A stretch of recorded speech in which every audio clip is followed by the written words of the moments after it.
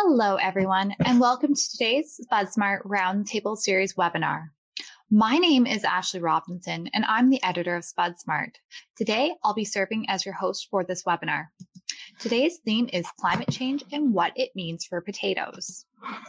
I'd like to take a second now just to thank BASF and McCain for partnering with us on this Roundtable Series webinar.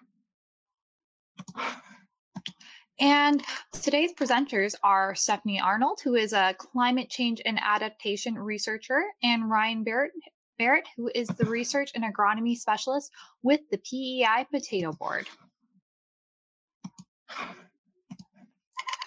In today's webinar, you'll learn about climate change impacts on potato production, reasons why adaptations have been reactive rather than proactive, how to use projected climate data to plan adaptation actions, and the role of remote sensing technologies can play in adaptation. During the presentation, you'll likely have some questions for our speakers. Please type these into the chat box at any time during the webinar, and we'll address them during the question and answer session after the presentations.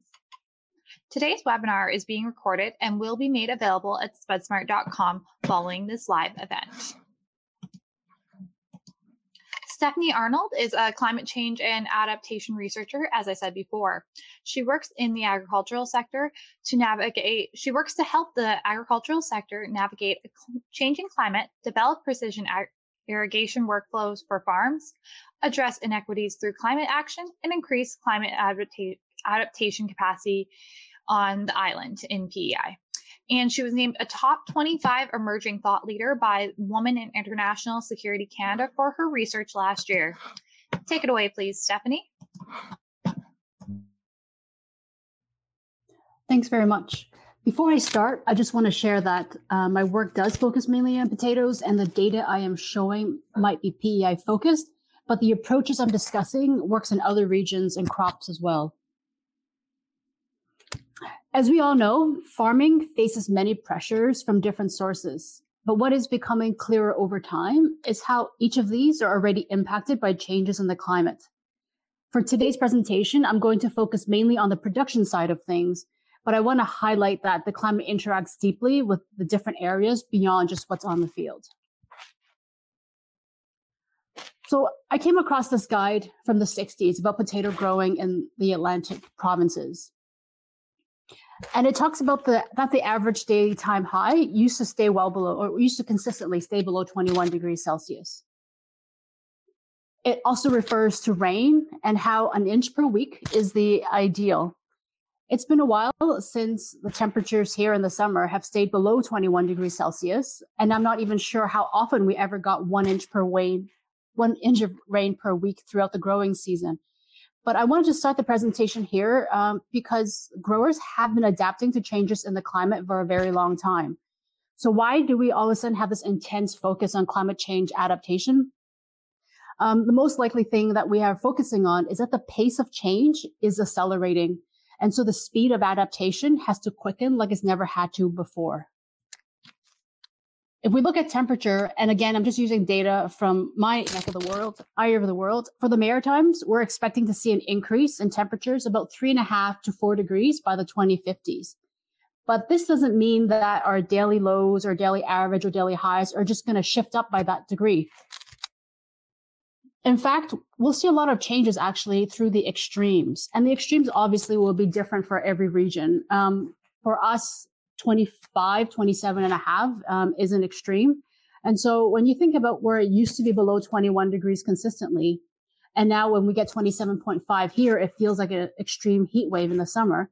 That's going to be basically the norm throughout the entire summer months into the future. And on the precipitation side, we're going to expect an 8 to 10% increase. But again, it's not going to be a consistent 8 to 10% every time it rains or snows, because precipitation patterns will also change in different ways. The events will become more intense, the seasonal rainfall amounts will be impacted, and also the type of events will change.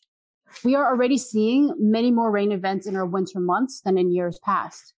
So talking about intensity, a 2 inch per hour precipitation event used to be quite rare, 1 in 100 year event. But moving forward, they're going to be much more common at 1 in 25 years. So how can we use all this climate data when there's so much uncertainty? And also when we talk about averages, it doesn't actually give us enough information to act. If I tell you a family has an average age of 17.8, it doesn't actually give you information about any particular family member. And when you apply that to climate data, same thing goes. That thick red line shows a 30-year average for precipitation. But does any one year actually follow that trend? And what happens one year? Perhaps the exact opposite will happen the next year. So even though there are ups and downs in the climate, and you can't really count on any one year to be predictive or to be overly informative, there are still ways that we can use the trend that we're seeing to make decisions today to help us plan for our adaptation actions in the future. And in fact, being able to plan and look into the future can help farmers make better investment and farm management decisions now. Before we get into some of those decisions and how we can make them, I want to share quickly the types of impacts that we can expect to see in the industry. On the temperature side, we often talk about increased yield potential, and that's generally expected from an extended growing season. Increased growing degree days can also open up new options in the varieties and the types of crops we plant. And while a double harvest won't be possible with potatoes, it could be possible with rotational crops. But of course, the good is balanced with the bad. For potatoes, the stages of growth that's most affected by heat stress are tuber initiation, vegetative growth, and tuber bulking. When the temperatures are high and there's more respiration, dry matter distribution favors developing foliage. And so tuber dry matter suffer, and they can get unacceptably low, especially for the processing industry. With the warmer temperatures, pests and weeds can overwinter, become more productive, more invasive, and multiply faster. And research in Europe on the Colorado potato beetle has shown that they can generate 5 more generations per season if the average temperature increased by just 2 degrees per Celsius on average for a season. On the precipitation side, unfortunately, we don't really expect any positives that can come from the changing precipitation patterns. And because warmer weather can hold more water vapor, we will also see longer periods between rain events. And when it does rain, it will become more intense. And so you can see drought-like conditions and excessive soil moisture multiple times within the same season. This higher temperature combined with the irregular and intense rainfall can cause occasional flooding, which increases the risk of bacterial infections. And this excess soil water can also increase incidences of seed contamination. So knowing those basics, you can see a lot of uncertainty when we're talking about climate change adaptation. It's difficult to be proactive when you are not sure what to base your decisions on. Can we look at averages? How do we use trends? We're also uncertain about the types of impacts, where and when they'll happen, and how severe they'll be. And so the limitation is, let's wait and see. That's because you don't want to spend your limited resource too early to prepare for an impact that might not come or might come later, or is it as bad as we anticipate? There's also a concern about whether or not you would bother spending the time and money on something if it's not going to be enough when all is said and done. And there's never a guarantee that what you're doing will work. And what if you accidentally create another issue? So the approach I'm using for potatoes and PEI helps to remove some of that uncertainty. I look at what the external pressure points the farmers are facing, when they might trigger an actual adaptation action, and then how you can lay them out, the different options, so that you can choose and sequence them in a way that makes sense for each individual farmer. Now, this is sort of a theoretical outline, but I'm going to have a concrete example after this. So just to explain, that white space in the middle is the sustainable space. And I'm talking about sustainability on the farm, both from an environmental and a business point of view. The arrows you see on the top and bottom, they are the external pressures that shape and change what we consider sustainable. This could be regulations. It could be changes in the climate. It could be market forces. They constantly change what is sustainable on the farm. And everything in the middle is a choose your own adventure. You know, the black arrows is the path you take from one decision point to another. And the idea is to try to stay within that white space as much as possible and to navigate that space. When you're beginning to under-adapt, going to that orange space, you might have to monitor and evaluate and recognize, hey, I'm heading towards unsustainability here. How do we get back to the white space? And so this is very dynamic. It's tending to move. And there's no one right way. It depends on, for any particular farm, their space is different, depends on what their high pressure areas are. And it also depends what resources, expertise, and their willingness to change. And that really dictates what your space looks like and what path you're going to take. So here's an actual example of how this would play out. If we take temperature as an example, I've listed here some adaptation options. You can change a planting date, you can add irrigation, or you can switch to heat tolerant varieties. And I put that in that order on purpose because changing planting dates is easiest. It doesn't cost money. And when you're talking about heat tolerant varieties, I put that later because we can be referring to a variety that hasn't yet been developed, or we're referring to a variety that doesn't yet have a large market you can sell to. And that takes, in both of those instances, it takes more time to put in place. So the bigger, more difficult idea you can put later in your sequence. Now, the idea of moving the planting date is to avoid tuberization happening when it's the hottest time of the year, over 25 degrees. In some regions of the world, this could mean delaying planting. In ours, it means moving the planting up earlier in the season. And this is where using projected climate data can come in. I pulled this data for PEI, but this you can do for any region. For PEI, you won't really hit, tuberization won't really hit 25 degrees and over until about 2028. So this gives you an idea that that adaptation option will really start around the late 2020s. And how far can it go? Well, you can keep moving it up earlier and earlier and earlier in the season, but at some point you're going to hit frost.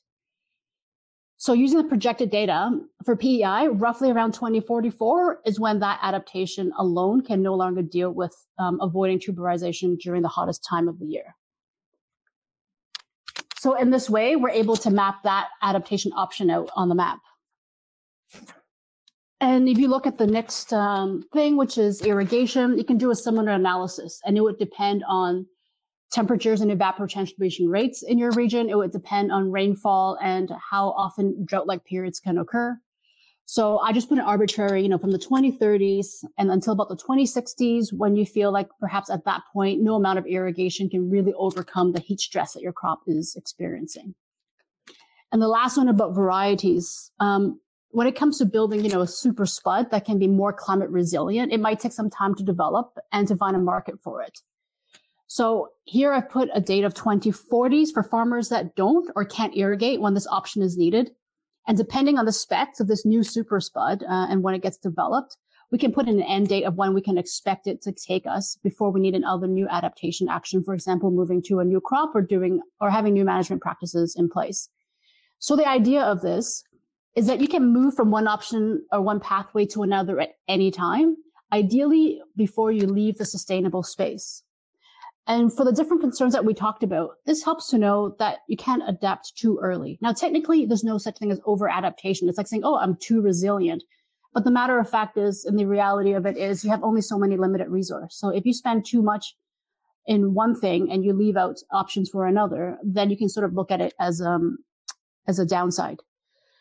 And another way to look at this to make decisions now that can help you plan for now and the future is, let's take irrigation as example. Now, in this example, we see that irrigation can help us with 20 years of dealing with heat stress, or 30 years. What if your climate data in your region shows that it's only good for 10 years? Would you still invest in irrigation? And that would likely be different if your map shows you that this will take you to 40 or 50 years. And so knowing how long you can expect some of these actions to take place and the cost benefit analysis of your investment now, you're able to make decisions that will affect you today by considering the future. Once you get through this basic options and the rough timing onto the map, you can also add the groundwork that needs to take place beforehand to stay ahead of the curve and to stay in that white space. So how long would it take to get the water infrastructure in place if you're looking at irrigation? How long would it take to build new channels, develop new markets, identify new customers for new varieties or crops if you take the switch varieties action? And I want to impress upon everyone that this approach is not just about adaptation. It's about including climate change in your planning and also using climate data to help you make short-term and long-term decisions on the farm and across the industry. So before I segue into my final part of the presentation, I just want to reinforce how important farm management practices are. Researchers have looked at creating a new variety virtually. So this is not real. It's just a virtual potato. And they give this potato different traits to better handle climate change impacts. For example, it will lower its temperature sensitivity. So induction can take place even when temperatures are higher than what they're capable of today. And what they found through the different regions, putting these virtual potatoes in different environmental regions across the world, is that through farm management practices that can manage water and nutrients more efficiently and effectively, they can still increase yield by 30 to over 100%. And this actually matches or exceeds what a virtual super variety can do. And so the idea is, even as we get new varieties that can handle future climate better, farm management practices will always be a critical piece of adaptation and sustainability. So I also do a bit of work in irrigation management, and I use drone and satellite data in that work. And that's because thermal imagery can detect drought stress before visible symptoms appear in your crop. So you take this middle field of potatoes as an example. The farmer I was working with was about to irrigate because it had been hot and dry for the last 5 days, and it was about time. He actually apologized to me that because it had been so hot, it probably wouldn't see much difference in the data. And we were both surprised with what the thermal imagery told us, that it was still significantly warmer than the non-irrigated areas. And there was also a major difference between the different spaces within the irrigated area. So that's the circles you see in the middle field. And if we're able to really only apply the water when it is actually stressed and only in the areas that it's needed, he could save enough water to add additional fields into his irrigation program. And he was been telling me that the potatoes that aren't irrigated are only breaking even. Why does he even bother planting those acres anymore? And so by being able to use water more efficiently, he's able to turn other fields into profit rather than just breaking even or risking losing some money. And lastly, I just want to show the NDVI data that shows up. You can see that the irrigated area is obviously a lot more healthy and also some health differences within the irrigated areas. And right now, drone data collection is still a large part of this research, even though it is really time consuming, but satellite does have a role to play. You can collect so much more data much quicker, but cloud cover is still a big issue. And that's why our team here is working on using both satellite and drone imagery to supplement other types of data that we collect on the farm to come up with a precision irrigation workflow to help our farmers know not just to detect when the soils need water, but also whether or not the crops are stressed or not. Thank you.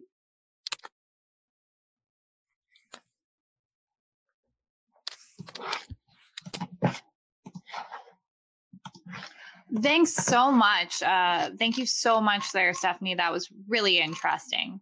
And our next presenter is Ryan Barrett, Research and Agronomy Specialist with the PEI Potato Board. Ryan coordinates local and national research projects with a number of different partners, as well as conducting on-farm research trials with a number of PEI potato growers in his role with the board.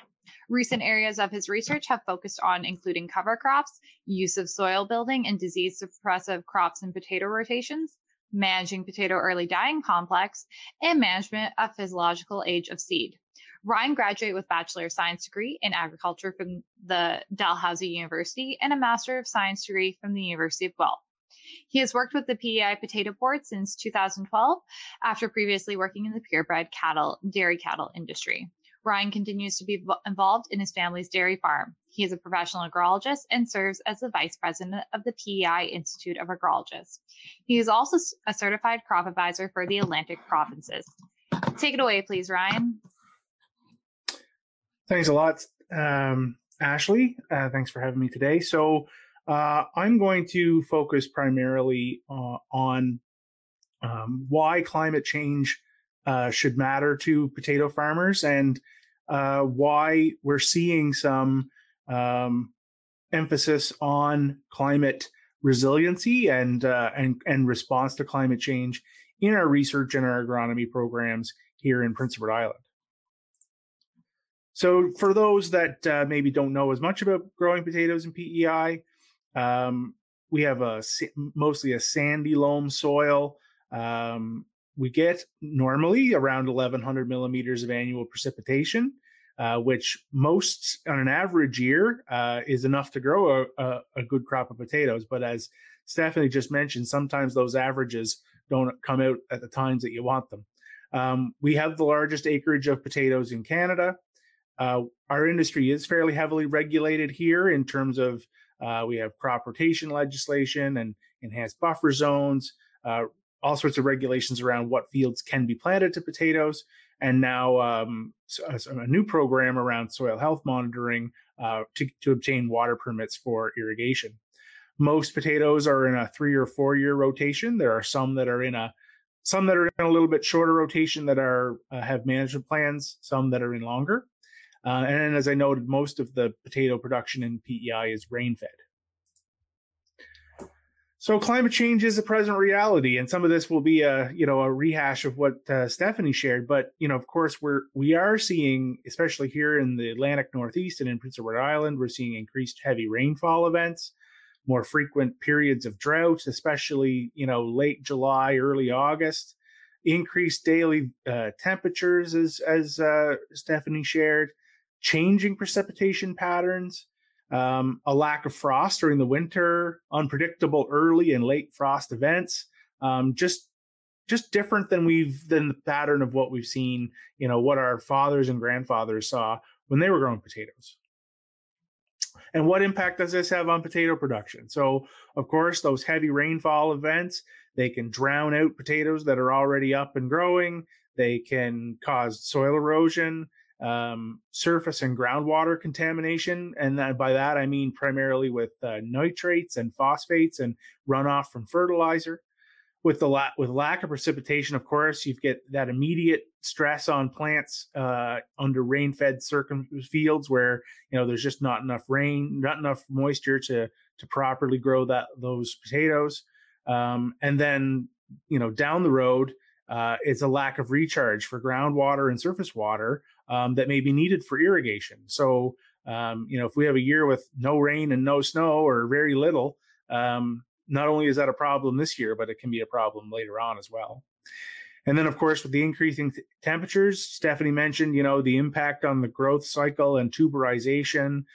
I know, talking to some growers in Alberta this year, the really hot weather at tuber initiation resulted in a lot of plants just dropping their first set of tubers, and we've seen that here in PEI before as well, and that really limits yield in certain varieties. And then, of course, things like internal tuber defects, things that normally we haven't faced too much in Canada, but in certain varieties or certain areas, there can be all sorts of internal net necrosises and things that show up more with high soil temperatures. Those changing precipitation patterns. Sometimes it's as simple as too much rain in the spring. It makes it hard to get on the land in the spring and get things prepared, and that slows down, planting dates. Because you don't want to be traveling on ground that's not fit and compacting soil, all those sorts of things. Too much rain in the fall. We've seen that in PEI. We've seen that in Manitoba. We've seen that in other places where too much rain and too much precipitation led to, fields being abandoned and acres being abandoned and not harvested in the fall.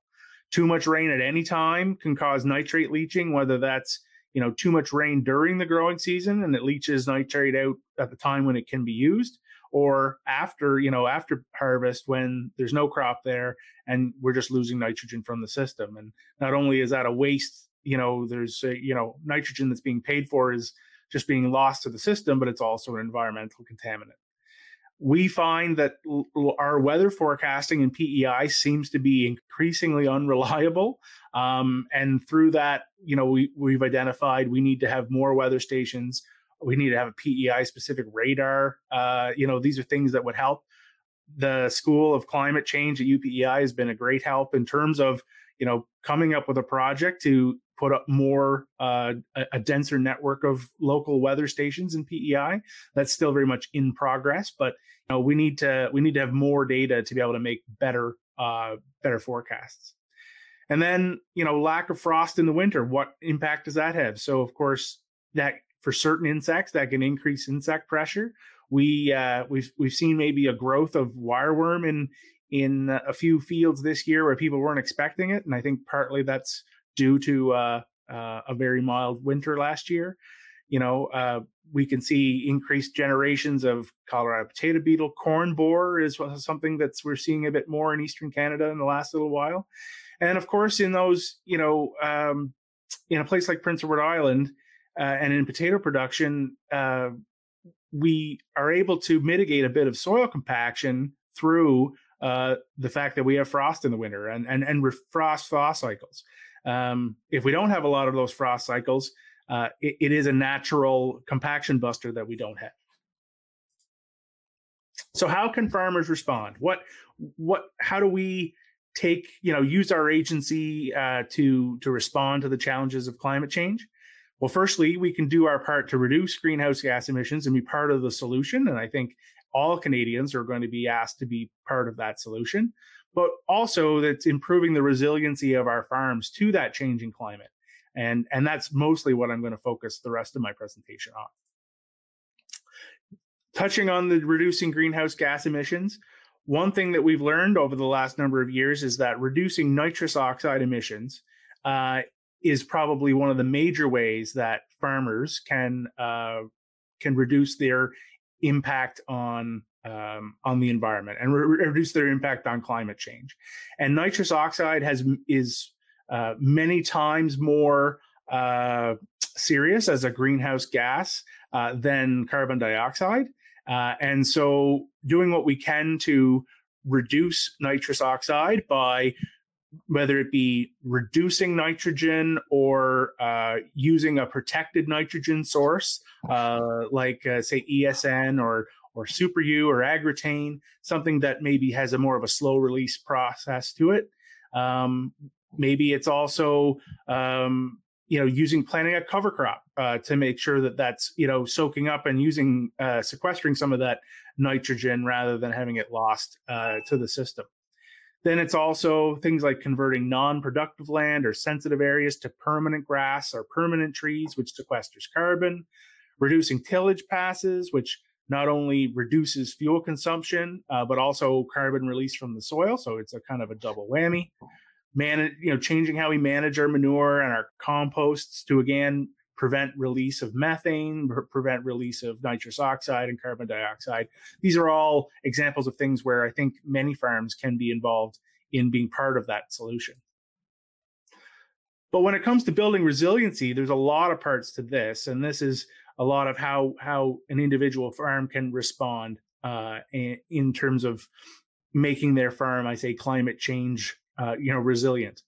And so one big one is improving soil organic matter. So, it's not news to, I think, anybody on here that increasing the organic matter level of our soil is associated with increasing the water holding capacity, helps to buffer changes in soil temperature and keep soil cooler.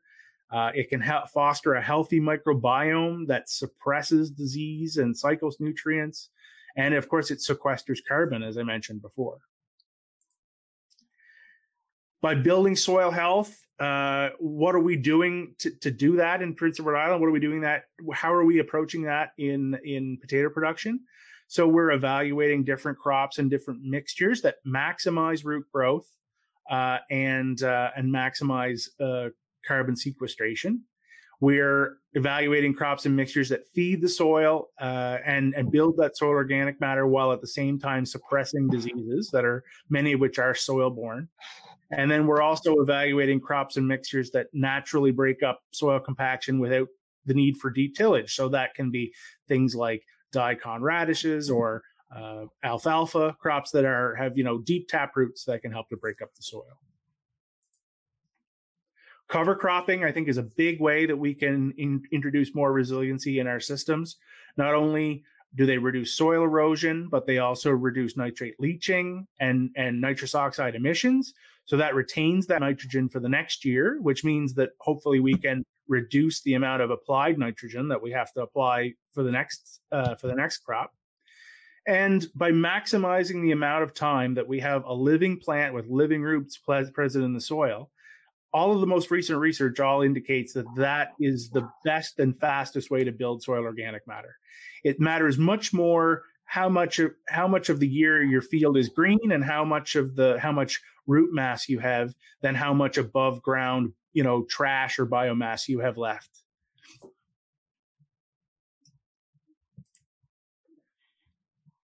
So to this end, we've been doing a lot of work here the last few years in PEI, looking at cover cropping before potatoes. So historically, a lot of people would do their fall tillage here in the fall, but a lot of those fields would be bare in the wintertime. The benefit of breaking down sod and making it, getting those fields more quick, easily to break up and work and get prepared for potatoes in the spring.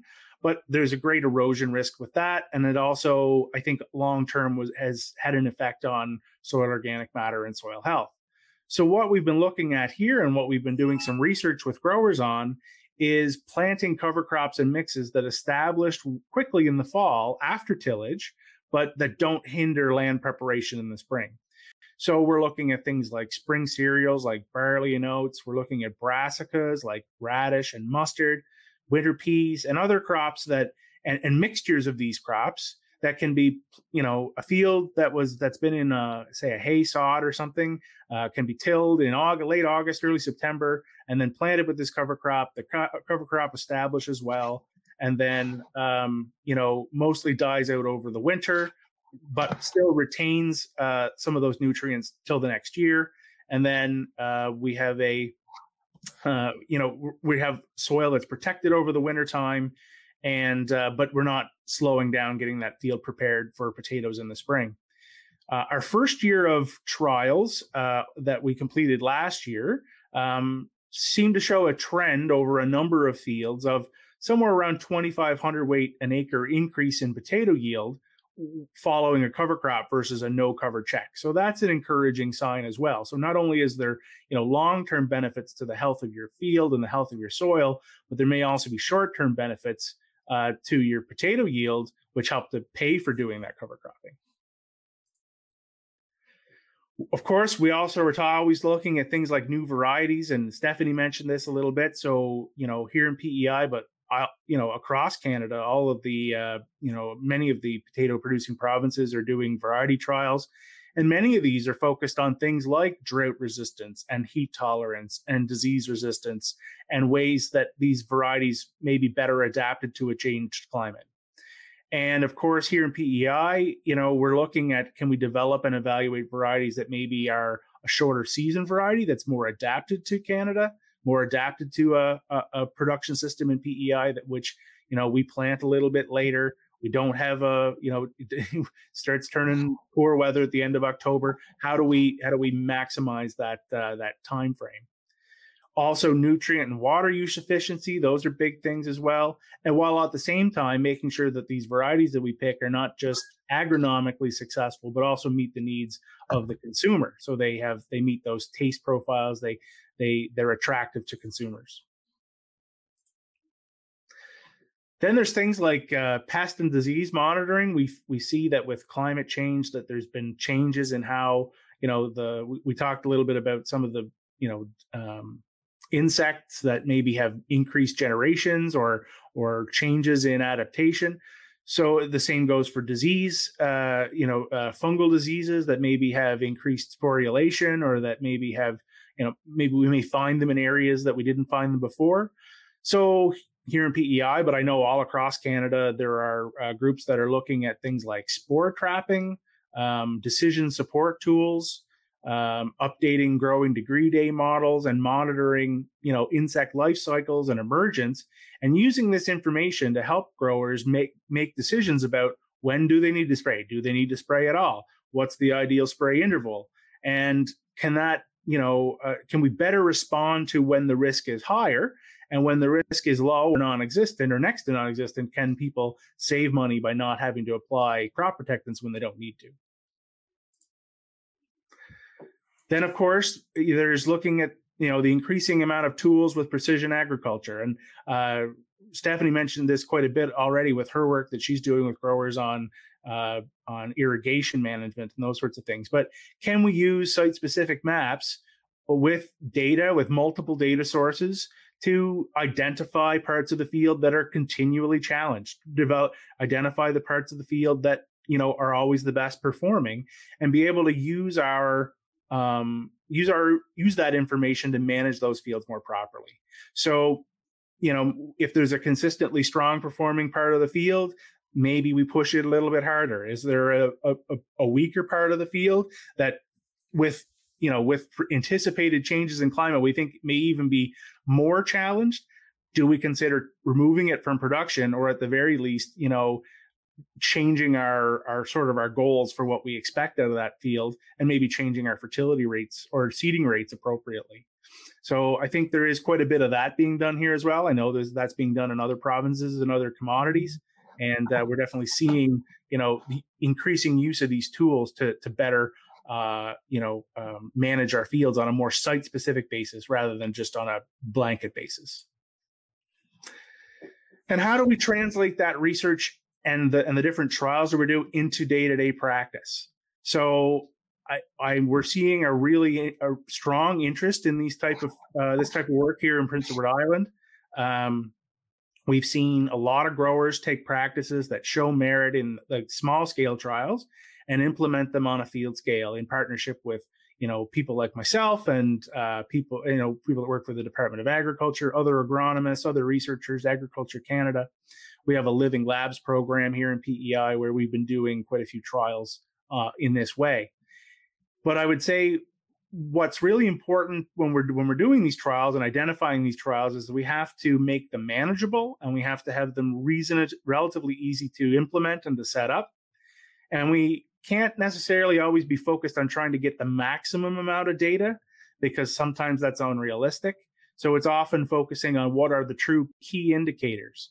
And so those are things like crop yield and quality, organic matter, soil health metrics from soil health testing, soil nitrates, ground cover, erosion control metrics, things that are reasonably easy to measure and that can be used a bit as proxies or as indicators for other traits.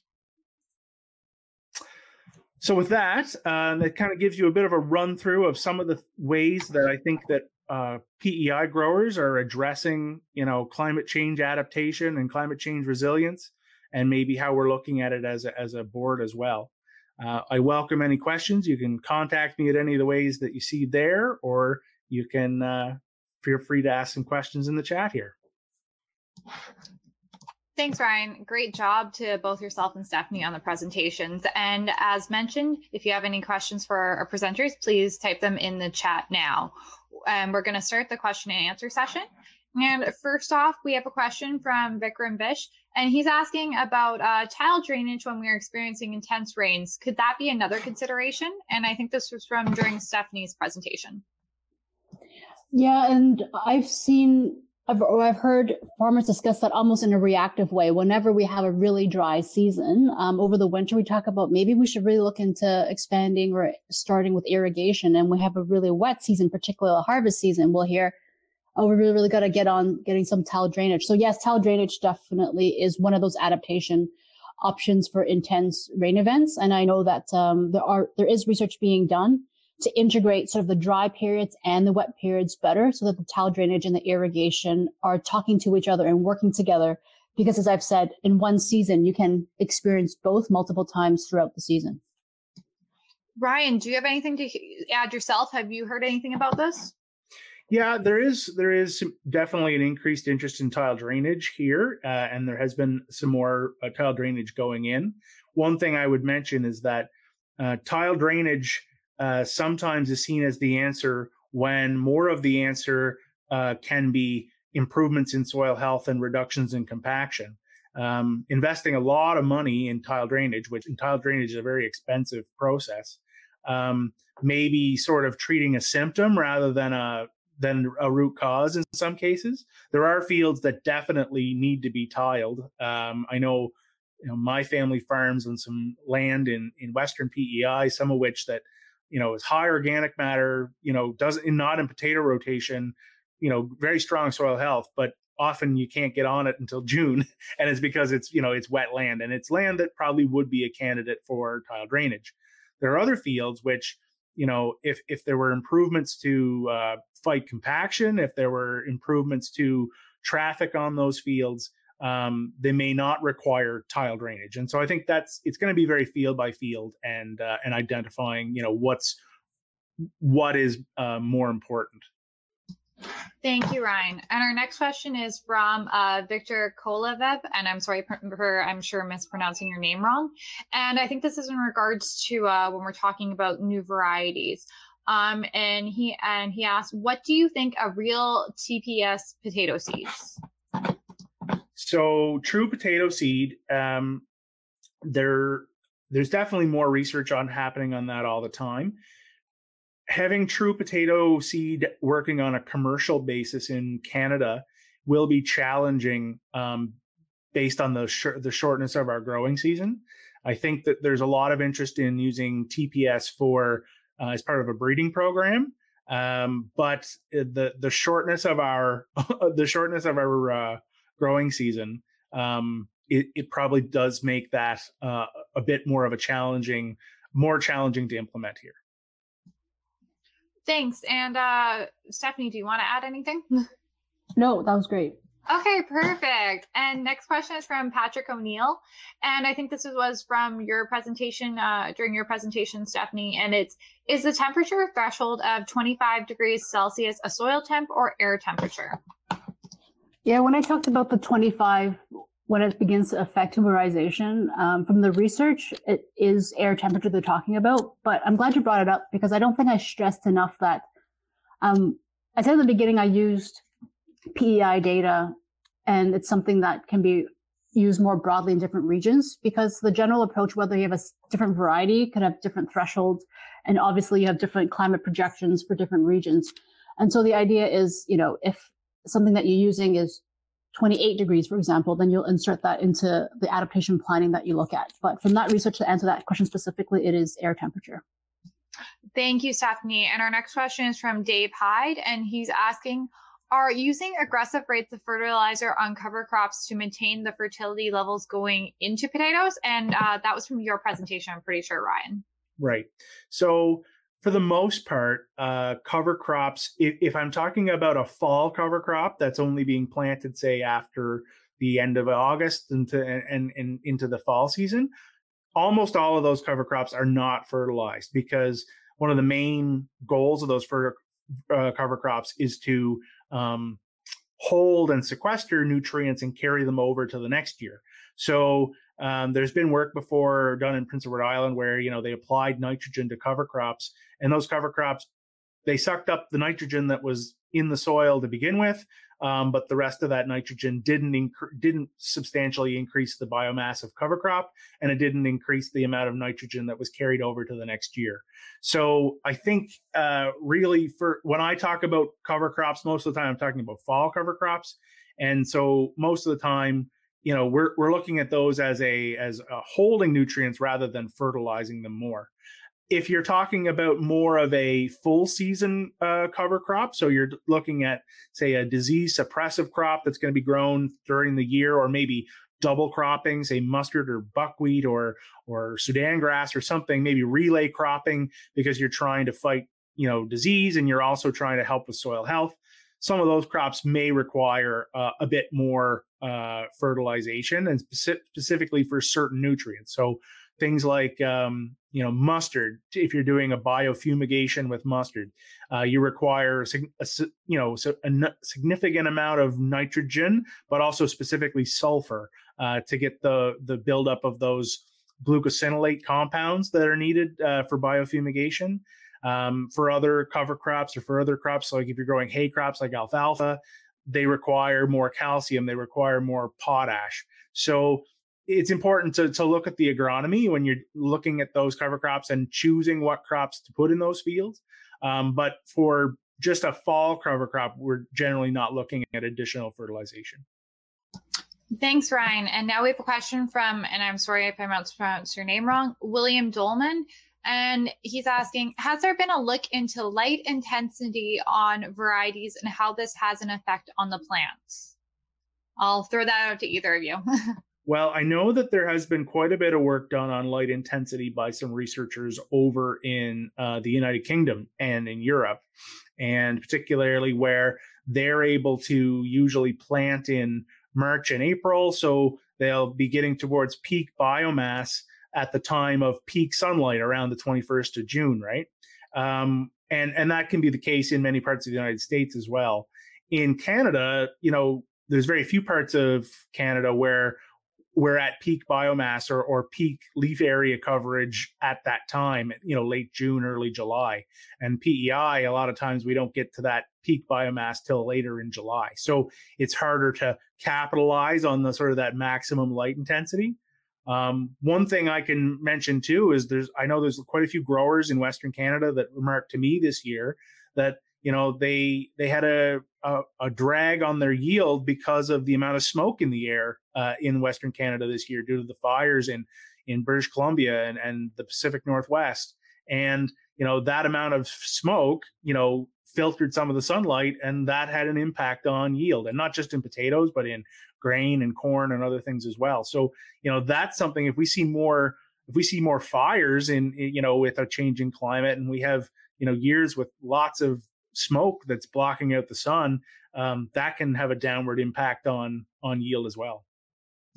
Thank you, Ryan. And Stephanie, would you like to add anything to that? Just very quickly, when I talked about the virtual potatoes that the researchers built and tested different traits, sensitivity to the photoperiod was one of them. So between what Ryan has mentioned and also what the researchers are looking at, it does sound like it's a trait that they're trying to maximize production out of the potato using that trait.